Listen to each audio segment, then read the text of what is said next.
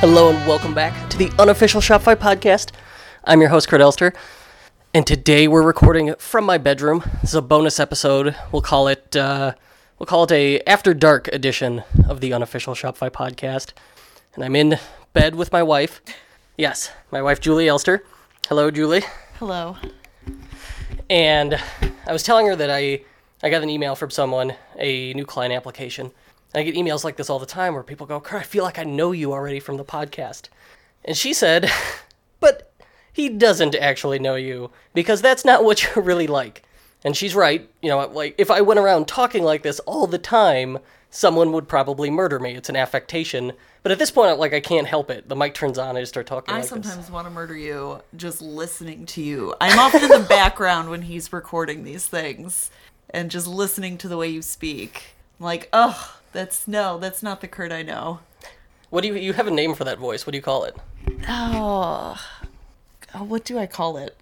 Now you put me on the spot. You call it the sales guy voice. Yeah, that might be it. Sales guy or business It's like guy voice. it's like you're on. That's like You're your on. voice. You're on. But yeah, it is. It's like you're being Mr. Super Sales Guy. Yes. Yeah. Everything's a little more forced. Yeah. And it kind of like the pace changes quick up, down. I used to call it like the on the phone voice. The phone voice. Like you hear people you know well when they're on the phone with, oh hi, like yeah, it's a very on voice.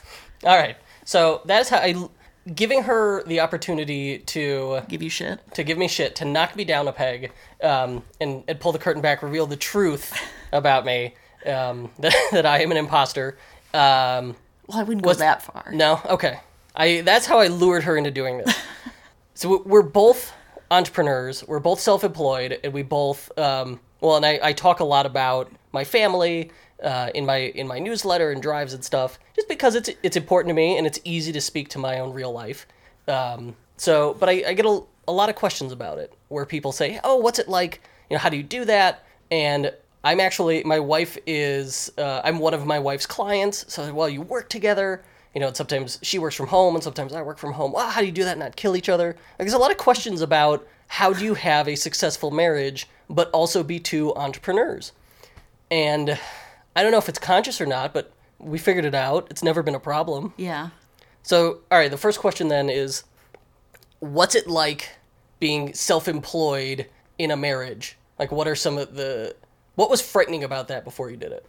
Well, I think when you're employed in an office, I knew payday was the 30th or the 31st and the 15th of the month. So that was always something I could rely on. So going from that to I have to hustle and, there's no set amount of money I'm going to be bringing home every month was frightening when I first jumped into it. And after you're doing it for a while and you figure out what you're doing, it becomes far less frightening. When you learn, like, I have multiple clients, so if one guy fires me, it's not the end of the world. Once you figure that out, it calms you down quite a bit. But I think that initial fear, like, I mean, you were there. I worked a full-time job and did Just Tell Julie on the side for a long time, even though I was making enough money where I could have quit my full-time job because I was so terrified to quit my full-time job, where I was like doing Just Tell Julie in my car, like on my lunch break, or I would sneak away from my desk and I would go downstairs in like the break room of my office and sit on my cell phone and be like doing my own business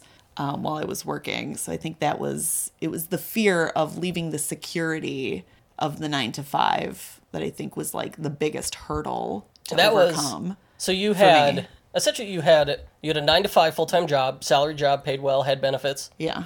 And you also were doing a side hustle. Yes. At the same time. Yes. During your lunch break from your car. Yeah, and I finally had to quit when I couldn't do them both anymore. When it was interfering with my 9-to-5 job, but I couldn't get everything done on my lunch break, and like just, when I had downtime at work, I would do my own stuff, but like I got to a point where I couldn't fit everything in, and so I had to drop one or the other. So that was ultimately what pushed me to let go of the 9-to-5 job and only do my business.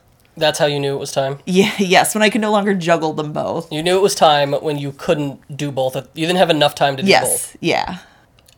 And what we never established, what is Just Tell Julie?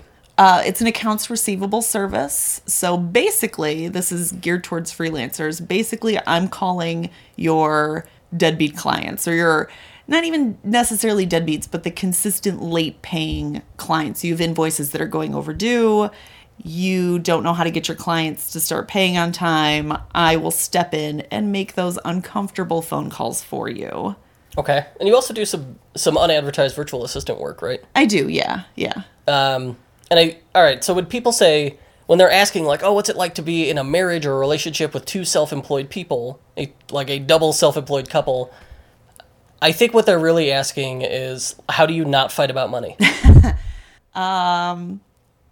Wow. How do we not fight about money? Well, in the beginning, our money was separate. And so it was just like, you got to do your own shit. And I think that was motivating for me in the beginning, because had I been also relying on your income, I think I probably would not have felt the pressure to really push myself and make it work. But it's like I had, when I quit my job, I had 2 kids and I had bills to pay. And obviously, had I fallen short, like, you would have picked up the slack. But I didn't want that. I wanted to be successful. And so for me, it was, I've got kids I have to take care of. I have bills I have to pay. And so our stuff in the beginning was separate. And I think that's what motivated me. I remember early, yeah, and it was partly because you didn't want people to go, oh, well, she hit the lotto because her husband is successful, so she just quit her job and she's a stay-at-home mom. Yes.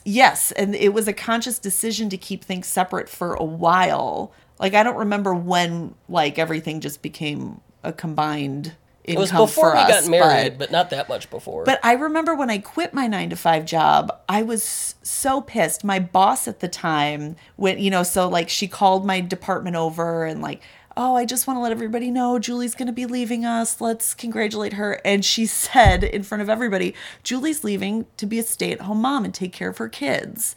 And I was like, what the fuck? Because I had been working really hard and she knew I was going to be working from home. So I think she was just like stay-at-home mom. But that was the thing you were trying to avoid. She was also, yes. And she was also annoyed that I was quitting. So I think that, in all honesty, was part of it. But I was very annoyed by that because I had worked very hard at this business and it was taking off and I wanted recognition for that. And of course, I love being at home with my children, but I also wanted recognition for the hard work that I'd done. And luckily, there was another supervisor who jumped in and was like, and her business, Just Till Julie, has really taken off. And she stepped in. But that was something that really irked me, and obviously still irks me because I remember it right now. But I wanted that recognition. I wanted people to know that this was something that I was doing and I wasn't just quitting for my husband to take care of me. So what was the hardest part about that transition from you've got your full-time 9-to-5 to now your side hustle is just your job? That is your new reality. That's like number one, because there's a lot of people who are in that position where it's I've launched my Shopify store, or maybe I'm a Shopify consultant, but I also have a full-time job. And like you've established, it's when you can't focus on either is when you make the switch. But once you made the switch, what was tough about it? The hardest thing for me was keeping motivated. So when you work a 9-to-5 job, there's always somebody breathing down your neck. There's the stick. The carrot and the stick, and in the 9-to-5 job, it's all stick. Yeah. So I had at least where you worked. The job that I quit was awful. And I had a supervisor who, if I was chit-chatting with a coworker, and I remember very specifically, I had a coworker, it was right after Thanksgiving, and she stopped by my desk and I was like, hey, how was your Thanksgiving? My supervisor came by and was like, ladies, do you have any work that needs to be done? Like, apparently you can't even be like, hey, how was your Thanksgiving? So when you're working a 9-to-5, the motivation is to not get written up, to not get hassled, to not get fired. I mean, there's clear motivation. There's somebody there telling you this needs to be done by 3 p.m. today. Or, it's crystal clear what needs to be done when it needs to be done. So I go from that, somebody looking over my shoulder all the time, to, I'm setting my own schedule. I'm, setting my own priorities with my clients. I have to figure out what to do, when to do it, who takes top priority. And so figuring that out and staying motivated and going from like having to get up and get dressed in business casual and to being able to like work in pajamas with so many distractions because you're at your house can be challenging. So it was like finding and keeping the motivation to stay focused on the tasks at hand, I think, for me. Like, had I tried to do this in my mid-20s, there's no way I would have been successful. It just wouldn't have worked. You would say you in your 20s would not have the self-discipline. No, not at all. Not at all. And I think, like, just for me personally, the motivation came from I have a family that I need to take care of. So that kept me on task. I think absolutely for me, getting married, having kids, wildly changed my perception of the importance of what I do at work in that it provides for my family. Yes. Because in my 20s, like, who cares? Like, when it's just you in your 20s, it's like, oh, I just if I have a cool apartment in the city that costs $900 a month, like, what else do I need? Right. And I take Ubers everywhere and drink at the bar, and as long as I can afford that, life is good. And you really actually don't need that much money to pull that off. Right. Where you go the other way, and it's kids, like, I've got kids. And, always something. Yeah, it's always something. And then you own a house, and then, of course, the house is like, either it's something or it's, like, water starts spraying out of somewhere on Christmas Day, which is a real thing that happened to us. Yeah. Or it's like, well, we should redo the deck and redo the kitchen and all that stuff. Yes. So it's important. Like, some of that creates an abundance mindset where it's like, all right, you have to feel the shoe pinch to motivate yourself to be more successful. So, like, early on what I would do is envision stuff I wanted. And it's like, I want a down payment for a house. I want a fancy sports car. Well, that would then drive me to be like, okay, let's sell more. Let's sell bigger projects. Let's provide people way more value so that they're super comfortable paying us more. And lo and behold, it worked. I've got clients who are doing 7 figures, and I got the house and the cool car. I think that's true of a lot of things in life. And it's like, whether it's family or something else. Like, I lost a whole bunch of weight several years ago. And it's like and something... And again after the baby. And again after the baby. But it's... How many? How many pounds? How many lbs?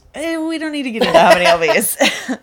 It was a lot. But I'm saying, like, something has to motivate you. There has to be... Like, you have to really want it. There has to be something in it for you that you really are trying to get to. And whether that's like with your business and you want a sports car, or you have a big family, or if it's, getting a degree or losing weight or what, like, you have to have, you can't just be like, I'm going to do it. I'm going to start a business. I'm going to drop 20 pounds this month. Like, there has to be focus. There needs to be something inside you. You have to have purpose. Yes. Yeah. And now it's like every time I see our now 11-month-old baby, almost 11 months, I'm like, oh, well, there's the purpose. Yes. Right? Yeah. Okay. So the other question then that I get is, oh, you're both self-employed, which means you could set your own hours. Your wife works from home. You don't have to go to the office. Like, I could work remote. I could work from home. I could work whatever hours I want. In reality, what is that like? Like, do we murder each other? What are the pluses? How do you feel about it? So if you didn't have an office elsewhere... It's a badass office, by the way. Yes, it is. I think if you didn't have an office elsewhere, you would drive me crazy. I think that I need you out of the house for a certain period of time. Like, sometimes I ask you to work from home. Like, there have definitely been times when I've asked you to work from home. Or work a half day, come home. Yeah. Or and come home early. It's nice I don't have to, we don't have to think about it. I can just do it. Right. Well, whether or not you actually do it is a different story. There's meetings and deadlines. Addicted to work. But... I am.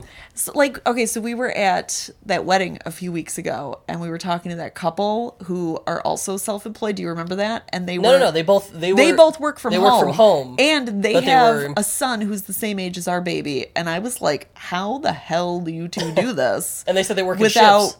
Yeah, they work in shifts where they both have their own offices. So they're separate, and they discuss ahead of time, like, who's going to take care of the baby from, 1 p.m. to 3 p.m. while I'm working on this thing. And yeah, like, I think there's some separation is important. Yes. And I also find even if they're in the same house, they're intentionally creating boundaries. The days that you work from home, you're hassling me quite a bit. So, like, I get less handsy. Yeah, yes. I get less done. You get less done. It's a big distraction. I'm like, come look at this YouTube video. Yeah. Wife, Yes. look at this rap video. Yes. Or you'll Yeah. be like, make me a sandwich. And I'm like, excuse me? Make your It's own, worth it. Make your own Listen, goddamn sandwich. If you don't ask, you don't get. I see. Um, Will you make me a sandwich? later. Okay. What, okay, so I think in all situations with a relationship, personal, professional, etc., the answer is communication. So, like, that couple clearly had worked out what the schedule was and therefore the boundaries. And so they had alone time. And I think that's important. And I work a standard schedule and go to the office, so you can rely on that. And then any other thing, you simply ask, hey, go to work, or hey, I need you home. Oh, yeah. I often will kick him out in the morning. Yeah, then I just keep sitting on the couch. Yeah. I'm like, get out. I make you a lunch and everything. So I'm like, here you go. Okay, shifting gears before we wrap it up. You collect on overdue invoices. You do accounts receivable for Just Tell Julie. Not debt collection level stuff. Like, as soon as it escalates to a dispute, you say, I'm out. Yes. Right. So that the difference is it's customer service oriented. The invoices aren't... What would be like the max overage you do? And how... I don't know that there's like a max overage, but I think if the numbers get too high, it's a red flag, because to me that says you've been working way too long with this person, because I also won't take on invoices that are like over a year old. So if we're in like $20,000-$30,000 overdue, it's like you didn't do that in a month, most likely. You know, most of the people I work with, like if I see something that high, I know that this has gone on far too long and they've been working with unpaid invoices. So it's a huge red flag. So there's not necessarily like a max dollar amount, but there's certainly red flags. What is the... Why don't people... So, like, I've seen it. When you call on an invoice to get it paid, that literally all that happens is you call up, you say, hey, this is Julie from, client company, and I need to... I'm calling in reference to invoice number whatever. What do you say? Yeah, that's pretty close to it. It's just, I just get right to the point, because I think a lot of people don't want to make those phone calls because it's awkward. And I'm not here to beat around the bush. Like, I'm here to politely collect on an invoice. So yeah, that's basically how it goes. I introduce myself. I say I'm with the company, like whoever hired me with their company. I let them know, hey, notice we had a past due invoice with you. Can we take care of that today over the phone? So I put them on the spot right away. And I think the fear is, so what's going on is most people will not, they want to keep the customer or client happy, so they don't call in an overdue invoice. Yes. And you will see it like in e-commerce, you'll see this with people of like vendors, their wholesale customers, where they'll buy stuff on terms, and then like it's way overdue and they're not paying it. And they get into this weird situation where they're like, and everybody does this, I've done this, well, I don't want to lose the customer. It's so odd to me when people say that. Like, it's like somebody will hire me, and they'll be like, I don't want to lose the customer. Like, they don't pay. They're the worst customer. Yeah, I'm like, you're working for free. Like, how is this benefiting you at all? Like, if you lose this client, you're not getting paid. Well, you're not getting paid anyway. Yeah, it's literally... And now you'll free up time to work with a client who will pay you. Oh, that's the craziest part, is when you see them continue to work for the person or send them stuff, hoping that it'll make them happy enough to pay them. That's why when I see... Yes, that's exactly why when I see, like, huge dollar amounts, I immediately am like, send me all the invoices. I need to look through this. Because often that's what happens. They'll just rack up invoice after invoice after invoice because they continue to work for this client who's not paying for them. And you're telling them, hey, it's okay to do this. Yes. By doing so. It's not like I'm calling up, you deadbeat, pay your goddamn invoice. Like, it's a polite conversation. Because that's never happened. It never escalates when I talk, ever. It never escalates. Now, I've had people who will either tell me they can't pay, or they'll give me a reason why they're not paying, or they'll say like, hey, there was an issue and that's why I haven't paid. But it's always a polite conversation. Never has the conversation turned into something ugly. So you just show up, you say, let's say, here's your options. And it starts with, hey, I need payment on this. And they say, well, I've got this issue. And you go, okay, if we could fix that, will you pay it promptly? Yes. All right, sure. Yeah. And then third is, all right, if it's a cash flow problem, we'll set up a payment plan. I offer payment plans. I'm not here to be a jerk. Right. Like, we totally get it. Yes. In businesses, cash flow problems happen. Yes. Let's set you up in a payment plan, put it recurring on a credit card, and then neither of us have to worry about it. Right. Yeah, okay. I get it. Any words of wisdom? All right, what's one tip for a couple? Give me one tip for a couple who are about both self-employed or want to be self-employed. What is it? Communication, definitely. Talk about your hours. Talk about where everybody's working. I think having some separation is important because I know like you and I are distraction to each other, so work does not get done. So communication and separation, I think, at least for working hours, are key. Wife, where can people go to learn more about you? JustTellJulie.com. Very good. And with that, I think I hear our baby waking up. She did just start crying when I was answering that last question, yes. All right, very good. Thank you, wife. Thank you, husband.